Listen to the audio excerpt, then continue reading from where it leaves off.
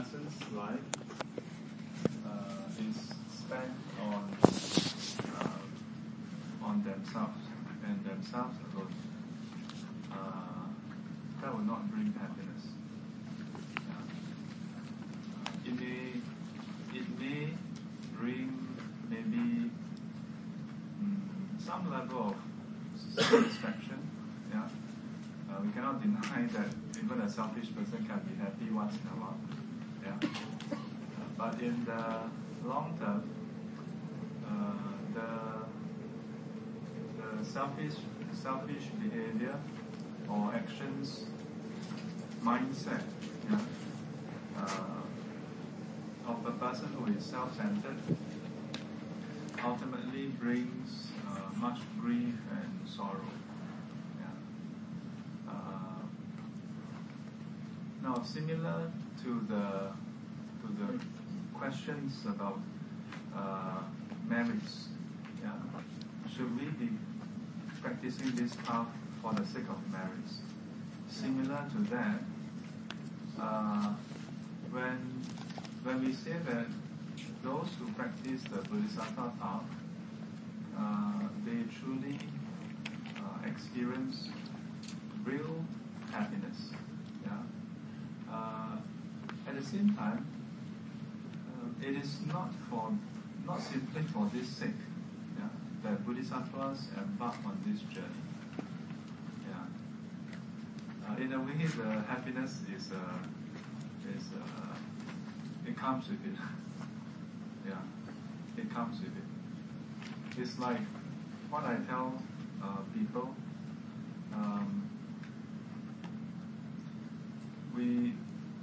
I haven't heard of any monks or nuns who ordain so that they get to receive prostrations. Yeah, it kind of comes with it. But even then, it doesn't mean that you necessarily get it also, no. In the case of prostrations, yeah, but the focus is never on it. So whether you get it or not, it doesn't really matter, you know. Yeah. So similar for the person who embarks on the Bodhisattva path.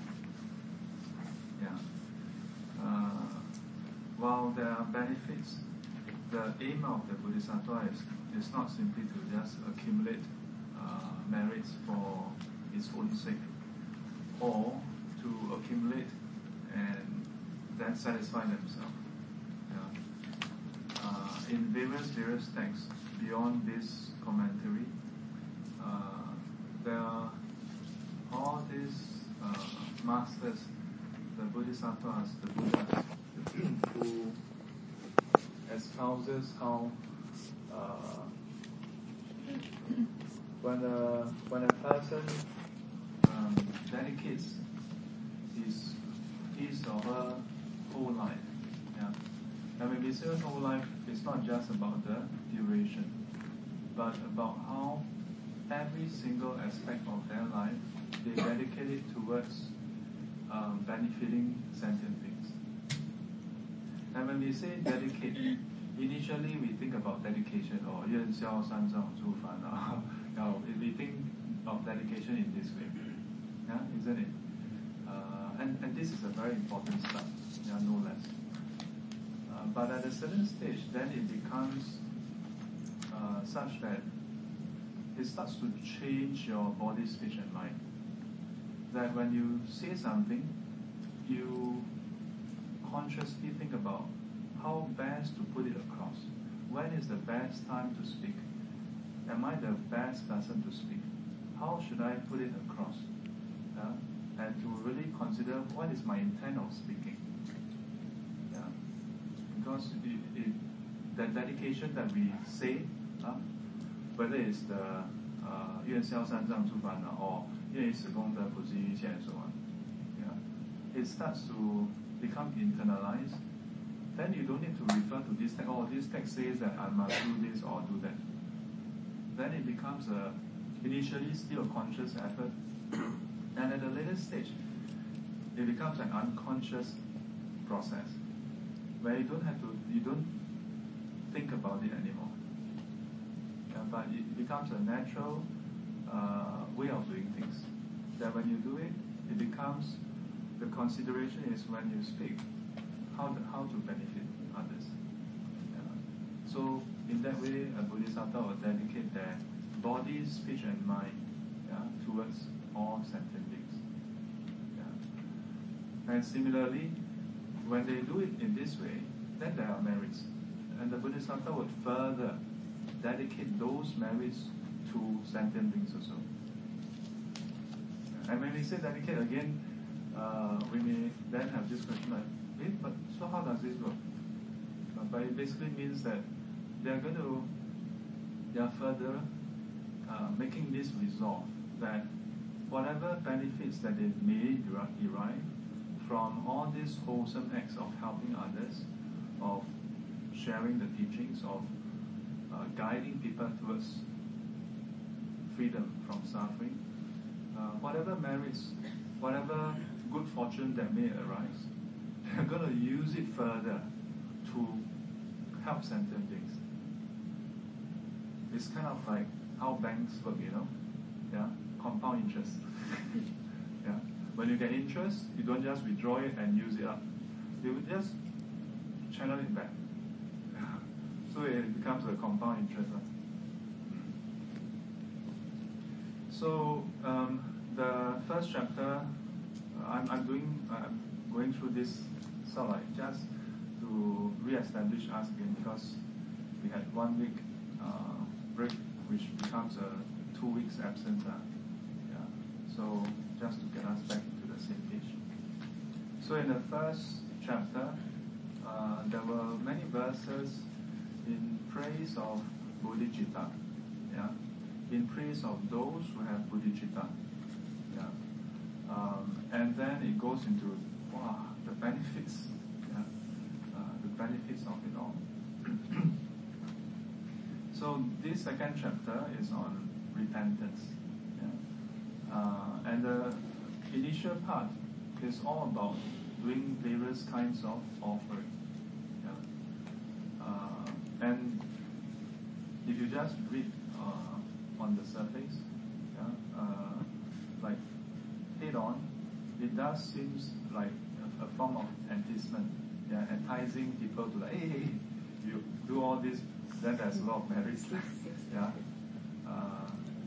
The same can be seen in many other sutras actually.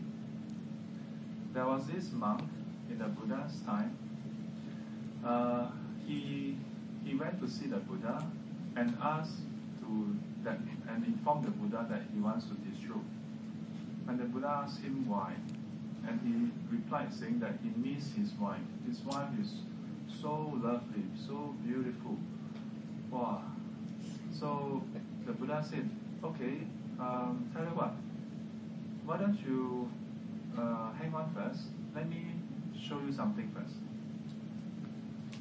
So the Buddha brought him to see the heavenly beings, yeah, the heavenly beings, and then after that brought him down again, and then asked him the question. So what do you think of your wife now? Now it so happened that it's a monk who is affected. Yeah, so the monk is a straight guy, so he has affection towards the wife. Yeah, I'm explaining this because some ladies, after hearing this, like, oh, what kind of description of ladies? Yeah, it so happened that it's the wife, yeah, because it's a monk. Yeah, so this monk then said, oh, now after seeing the heavenly maidens and nymphs, my wife looks like a hairless ape. So that's why I have to explain.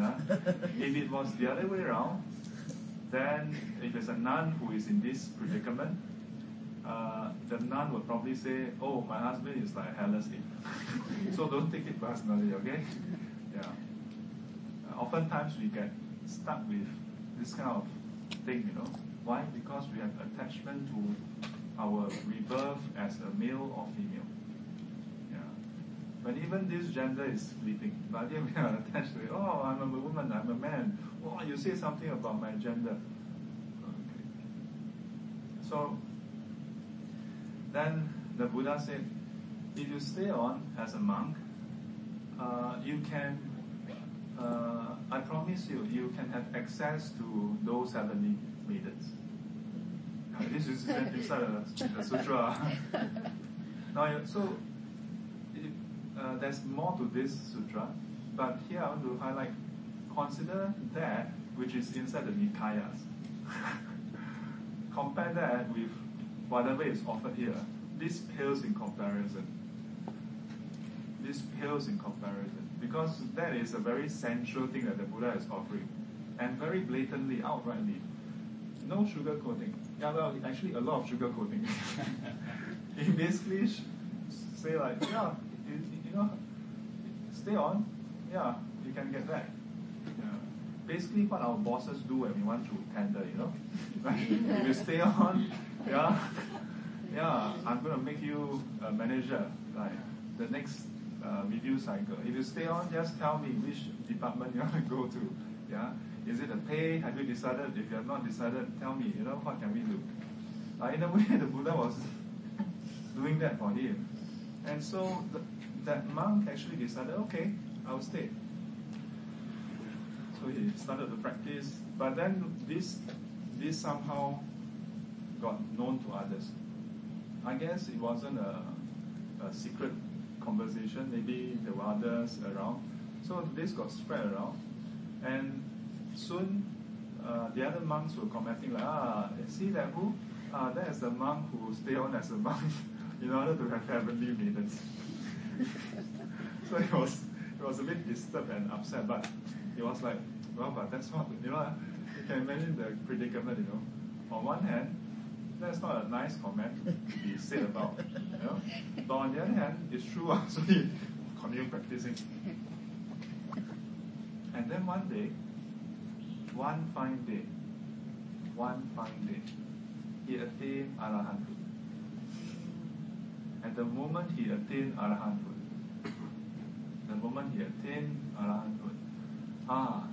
he realized the folliness of his request, that that he has put the Buddha in a spot. Yeah, he has put the Buddha in a spot. So he quickly go to see the Buddha, and then repented to the Buddha. Yeah, and freed the Buddha of his promise. Yeah, because the Buddha promised that if you stay on, you can have the heavenly maidens. So he immediately went to see the Buddha and said that he relieved the Buddha of that promise that he has made. And the Buddha replied, yes, indeed, it was foolish. Yeah. But do not worry about that. The moment you attain enlightenment, the Tathagata has been freed of that promise. So I have encountered many lay Buddhists. I say lay Buddhists not again not as an attack on lay Buddhists, but because usually for monastic, even if they have some thoughts, they may think twice to express it so publicly. But lay people, one thing good is that if they feel a certain way about, let's say even the teachings, they may just say it out. And the thing that is being said is that in the Mahayana teachings, there seems to be a lot of overuse of expedient means, to the point of saying that the Buddha would actually give enticement. Yeah? But this sutta is inside the Nikayas. Very interesting. Very interesting. Yeah. So, and this is just one case. There are other cases with different scenarios where the Buddha very skillfully would draw people, knowing that we unenlightened sentient beings, Putujana, unenlightened ones, have all our worldly desires and craving,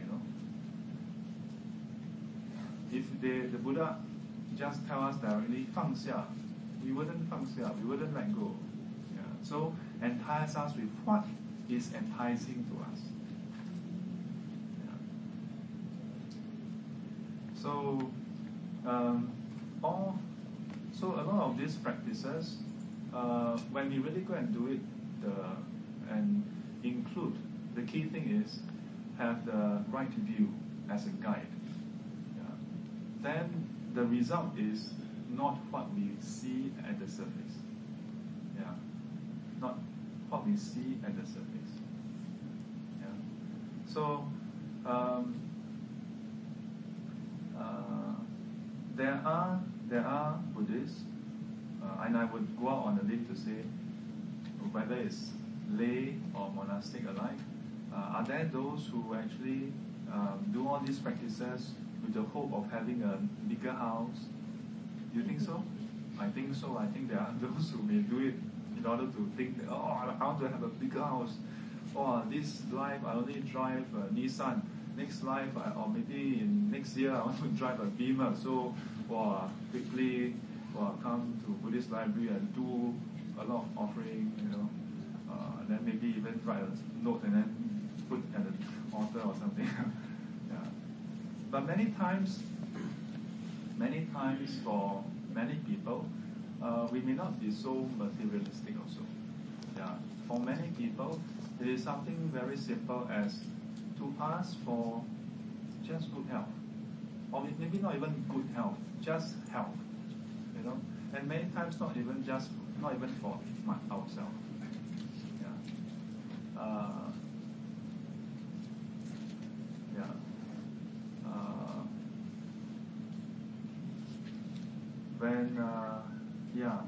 As part of the daily practices, I know for a fact that I think most, if not all, venerables, monks and nuns alike, they will have their own list of individuals who are in their dedication.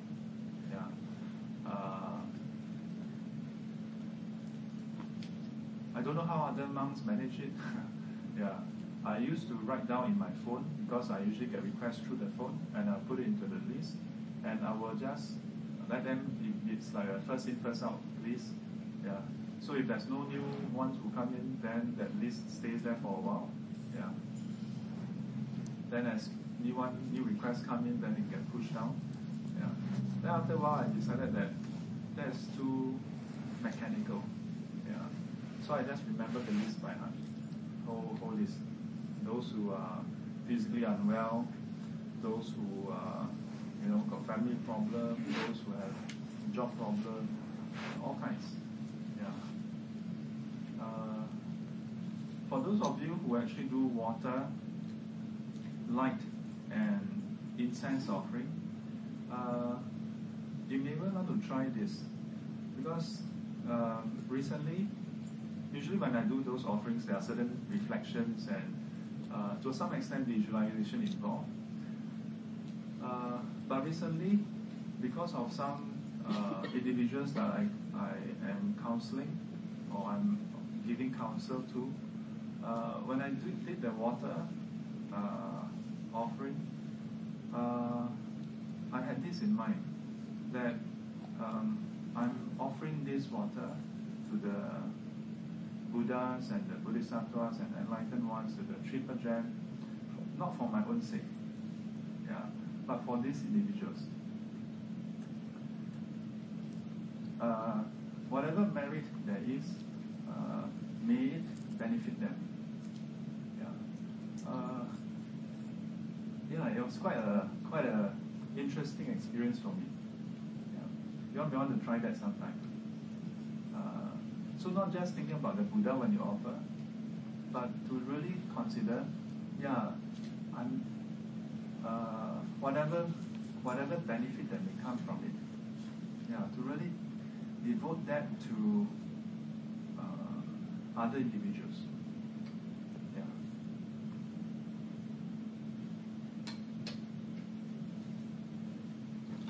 So, before we jump into the text, or as we jump into the text, I want to apologize for the as some of you noticed, the Chinese and English text from number 22 or so onwards, they were actually a bit off by a few verses. So I want to just continue from verse 21 and proceed from there.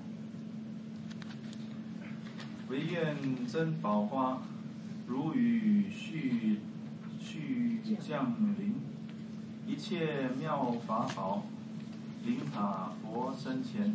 We have covered this. This verse is actually okay. The previous lesson. May rains of flowers, every precious thing, fall down in an unceasing stream upon the jewels of sacred Dharma, the Chitta gem, and all supports all offerings.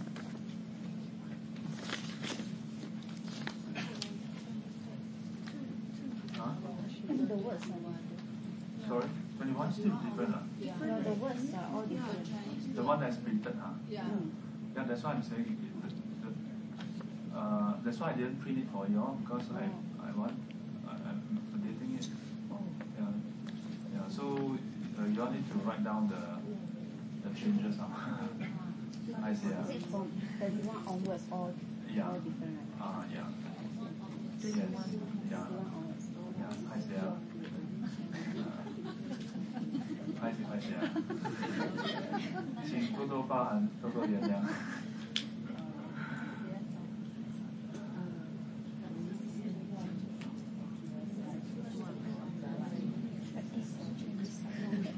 Can you choose more? Is it?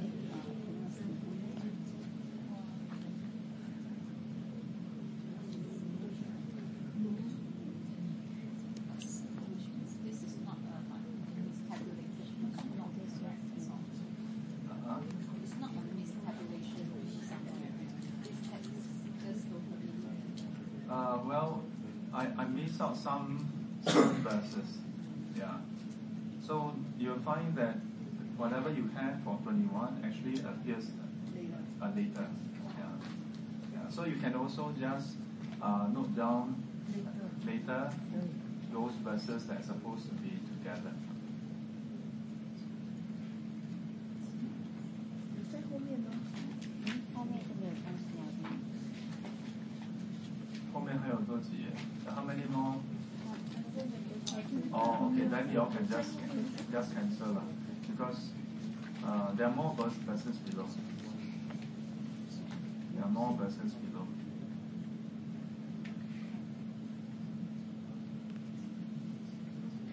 So are you all copying down the text? Yeah, we're copying the Chinese. Okay. Different.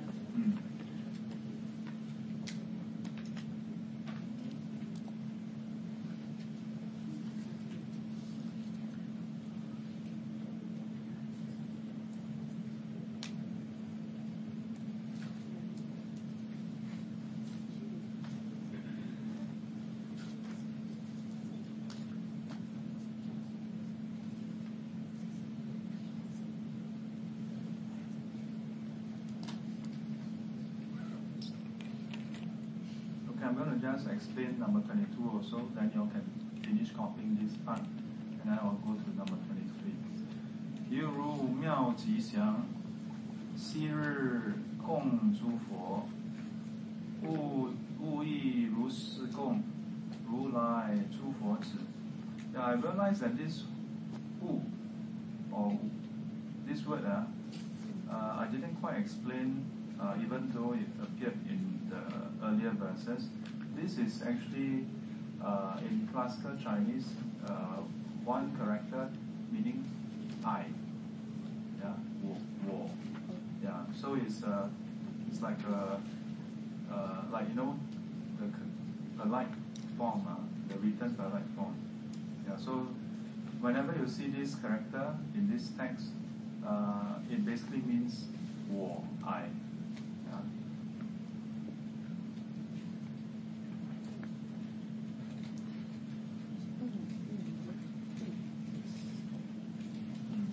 So this verse says, 犹如妙吉祥. Yeah, so this 妙吉祥 is one of the Bodhisattva Manjughosha. And so this Manjughosha, when we go and search, right, some of the sources put it as one of the honorific term for Manjushri. Yeah, Manjushri Bodhisattva. But there are some texts that says that this is actually another Bodhisattva. So, but either way, this is his name. 昔日供诸佛. So So just as how this Bodhisattva in the past has offered to the Buddhas, yeah, to all the Buddhas. 勿亦如是供, yeah. Likewise, I would actually do offering similar to how he has done, yeah, and offer to who? 如来诸佛子, to the Buddha. 如来 referring to the Buddha, yeah. The proper term is actually Tathagata, yeah. I think previous lessons I mentioned before. Tathagata, referring to those who have attained enlightenment, yeah, come into existence just like past Buddhas, and those who would enter Parinibbana just like past Buddhas also. 如来如去, yeah, 如来如去. So 诸佛子, the translation is Bodhisattva children, basically the disciples of the Buddha. Yeah. And in this case, we'll include the Bodhisattvas. Yeah, the Bodhisattvas. Let me know when you're all done with verse 22.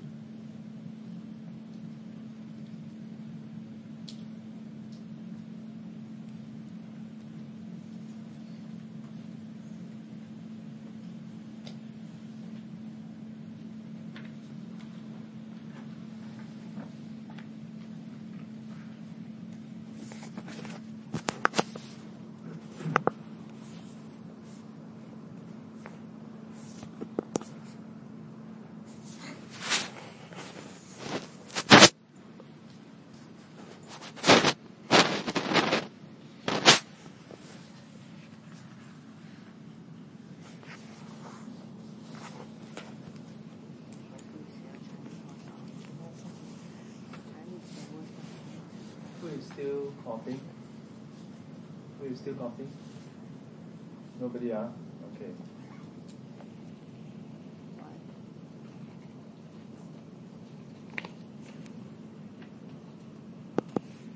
So verse 23.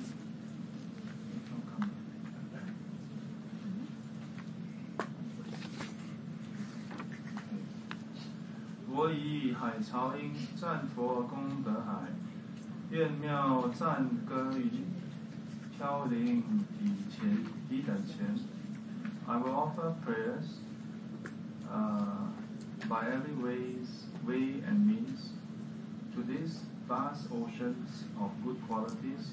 May clouds of tuneful praise ascend unceasingly before them. Yeah, so 我以海潮音. So this phrase appears in quite a few sutras, yeah, and it is kind of a metaphor, yeah, describing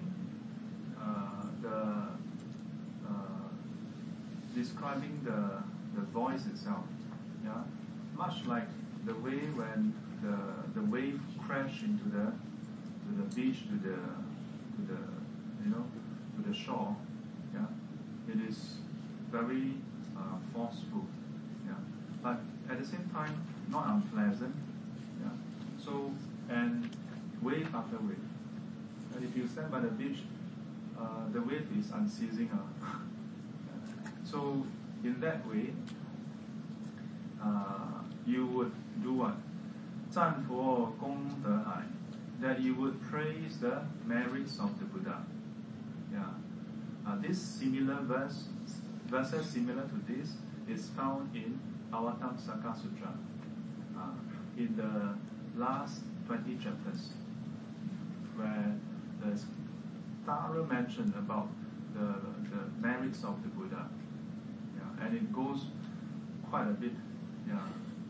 First a collection of 10, then each of these further collection of 10, and then so like just massive. And after that, it ends by saying that even after praising the Buddha in this way, we have not really begun to describe his merits. Yeah, you have not really So it is so immense. So the description here is in praise of the Buddha's merits, which is like the ocean, wide, deep and wide like the ocean, massive, massive oceans of merits. Now, and with these praises, there's this, in a way, sincere and humble wish. 愿妙赞歌云. Again, there's a lot of metaphor describing these phrases of the merits like clouds. Have you ever seen a small cloud before? Like that? No, cloud once they appear is always quite a big, So this description of qualities, of praises, of different things as oceans, as clouds, it is a very visceral metaphor to describe that with these praises, 飘零彼等前, that like the clouds would reach them, like the clouds. Now you must know that these are metaphors. These are metaphors. Some later traditions, whether it's regards to these verses or other verses in other sutras, some then take them literally, which can be a bit dangerous, I must highlight. Because a lot of these verses are, in the literature world we say wax lyrical, and it has to do with how they feel. When they are so, in a way, emo, like in a positive way, towards so much devotion, so they describe in such beautiful manner. But if you then take that literally, or then you start to imagine that all your praises will form clouds, and the clouds will reach the Buddha. But where is the Buddha? Don't know where. Then you must go here. Then kind of miss the point. Now, the other thing about this thing about praising the Buddha's merits is there's a practice called Buddha Nusati, recollection of the Buddha. This is part of the sixth recollection, 六随念, sixth recollection. In the sutra where the Buddha gave this teaching, it was with regards to those who are practicing in the forest or who encounter dangers and they are fearful. And the Buddha gave this teaching that for any disciples of the Buddha, if they should face danger and become fearful, they can bring to mind these six objects. These six objects. The first is Buddha Nusati, recollection of the Buddha's quality. Dhamma Nusati, qualities of the Dhamma, of the teachings. Sangha Nusati, qualities of the Mahasangha, of the enlightened ones. Then the Dana Nusati, recollection of how oneself has done meritorious deeds like giving, for example. Then reflection on Sila Nusati. Sila Nusati, reflection on one's observance of the precepts. That, well, I have been a good person, giving where I can. I have observed the precepts. Even if something were to happen now, well, I'm confident. My future is quite certain. And then further, Deva Nusati. 念佛、念法、念僧、念师、念戒、念天. So some people misinterpret thinking that念天 then go and think about God. But in the Buddhist teaching, the Buddha's instruction was to reflect on how the heavenly beings get their rebirth because of the observance of the precepts, and by doing giving. So when you reflect in this way, then the fear of imminent danger would go away. Yeah. Now, again, for various teachings, when I first encounter them, I feel a certain way. And then over the years, as I learn more and I share more, then I have a slightly different take. When I first learned about this, Liu Xunyan was when I was a layperson and some parables was giving this teaching. And it was kind of like it was a very, what I felt, like, okay, you just think about these six and then you'll be okay. But after a while, I realized that in order for this six recollection to work, you must have known about these six beforehand. You must have known about these six beforehand. You cannot wait until you are in a plane 30,000 feet and then there's a lot of turbulence and then the captain is dong. This is the captain speaking. All passengers, back to your seat. Buckle your seatbelt. All crews, ensure, prepare for crash and landing. Then you say, I must do Buddha Nusati. Episode. At the first place, you may not, you in that state of fear and shock and panic, you may not even remember.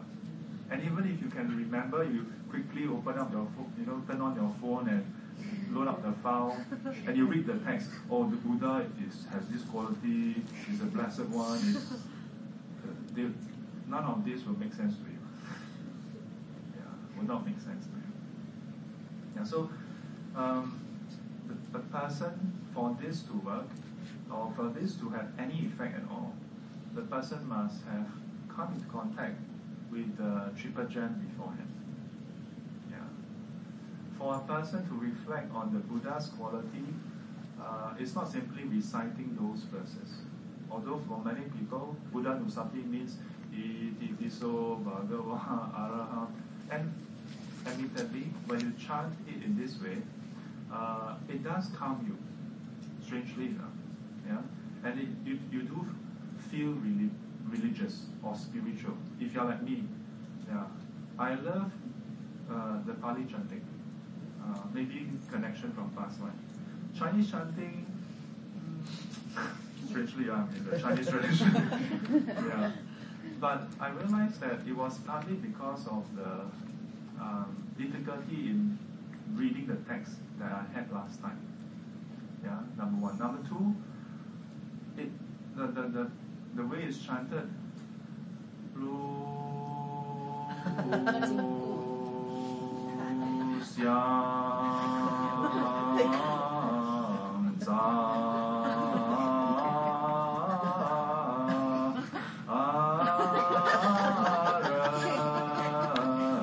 three characters, no? How many you know what I mean? And in a formal temple, that is a standard. Lu Xiang San, every my challenge last time as a lay person was when I said Lu, okay, fair enough, you're opening it, I'm not going to join, Xiang, then when they drag, right, you don't know, you go and chant the next one, then, and after a few more times, you're like, that's number two reason. Number three reason is, somehow, because of maybe a lot of this, and you're not so good at regulating your breath, then I get out of breath. I start to feel like,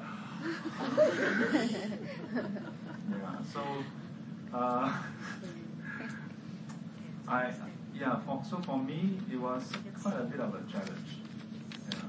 But today I'm quite okay. In fact, this afternoon over lunch, my nephew just started asking me, first of all, what languages I know. Can I say this in English, in Japanese, in French, in whatever languages? And next thing you know, he asked me, Well, today was really like a quiz lunch, you know. Yeah, there's never a free lunch.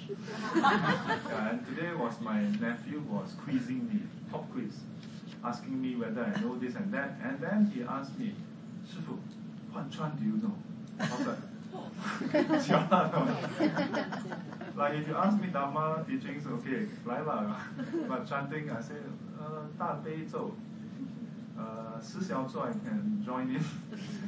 心经, you know. Did I mention 心经? I didn't mention 心经 somehow. Then I said some body chanting. And I said, wow, 师父, you know other chanting or not? You know all chanting? Then no, I don't know all chanting. Buddha know all chanting? Well, I suppose Buddha would know all chanting. And finally, then suddenly he said, how about Paspa-Fo? Yeah, out of the blue, you know. My nephew is not like 20-something years old, 10-year-old boy. You know. Then suddenly asked me, Paspa-Fo? I'm like, well, so I recited part of it. I said, 若执着, 若教打着, 见作随机, 无解罪, 若执. And he's like, no, the full thing. Okay. So I took out my phone and I searched Paspa-Fo. But I'm very grateful to him. Yeah. As I told then later we chanted Tapezo some more. As I told my family, Paspa-Fo, I was actually quite surprised at myself because I actually know the tune and I managed to go through the whole text quite okay. There's a few words that was not so familiar. Because in our monastery in US, we don't chant Paspa-Fo. Yeah, so whatever I can remember is from the past when I was dragged to Go Temple last night. Yeah, and in Gomingsan once a year, Chinese New Year, then they will chant Paspa-Fo, and thanks to our effort, so I also cannot drag in too. Yeah. So then those sessions, yeah. And today I would say that, yeah, I had quite a good time, you know, chanting it. Yeah.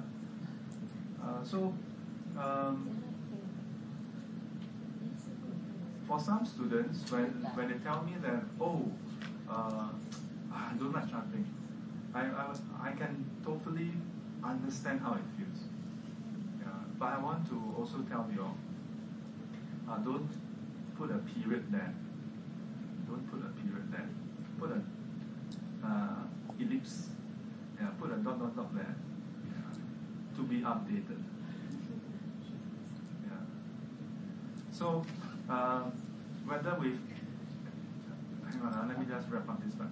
So whether with the chanting and so on, when we say in praise of the Buddha, in various traditions, this practice is found, whether as a practice or as a part of the puja.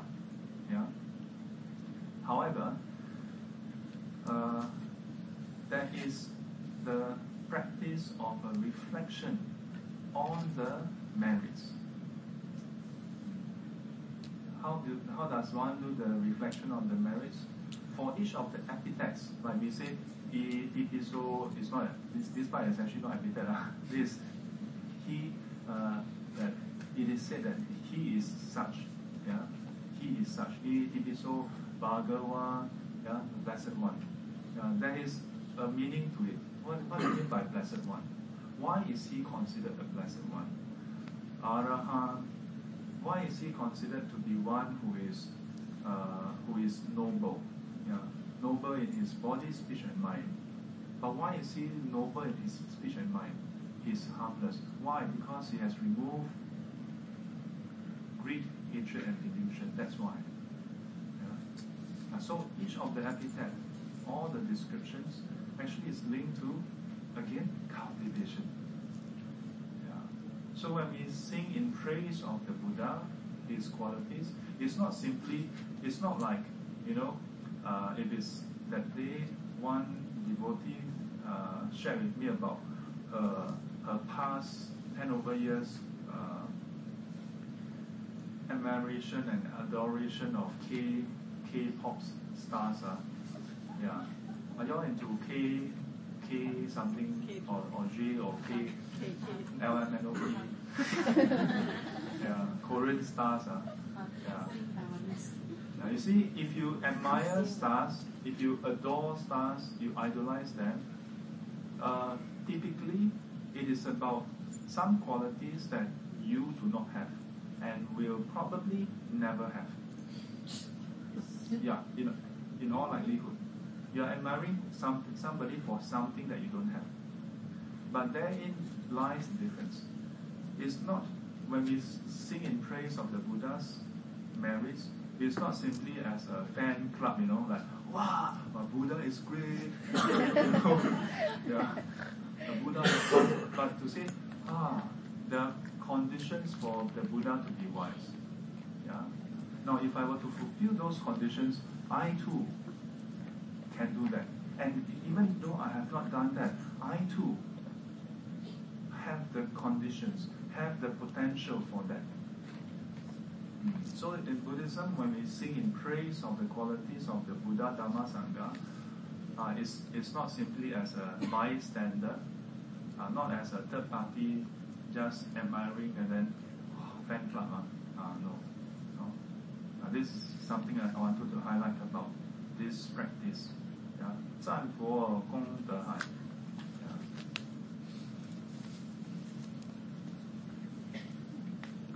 Verse 24. 化身微尘数，普覆我顶礼，三世一切佛，正法最甚深。So this 化身微尘数。So this 微尘is referring to Das Mut. Yeah, Das Mut.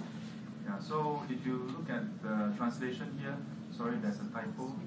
Yeah, grains of dust. Yeah. In many other texts, they use this dust mut or dust mut. Yeah, basically specks of dust. Or 微尘 referring to specks of dust. Specks of dust. So 化身微尘数 key thing, it is not us. It's not saying that you transform yourself into dust specks. So just with a few characters, there's actually a whole sentence inside, which is that you transform yourself, you manifest yourself into many bodies. How many bodies? As many dust specks there are in the world. How big are dust specks? Very small. How many dust specks are there in the world? Innumerable dust specks. So in many sutras, you'll find this among other forms of description of huge numbers. Yeah, either as many sand grains in the Ganges River.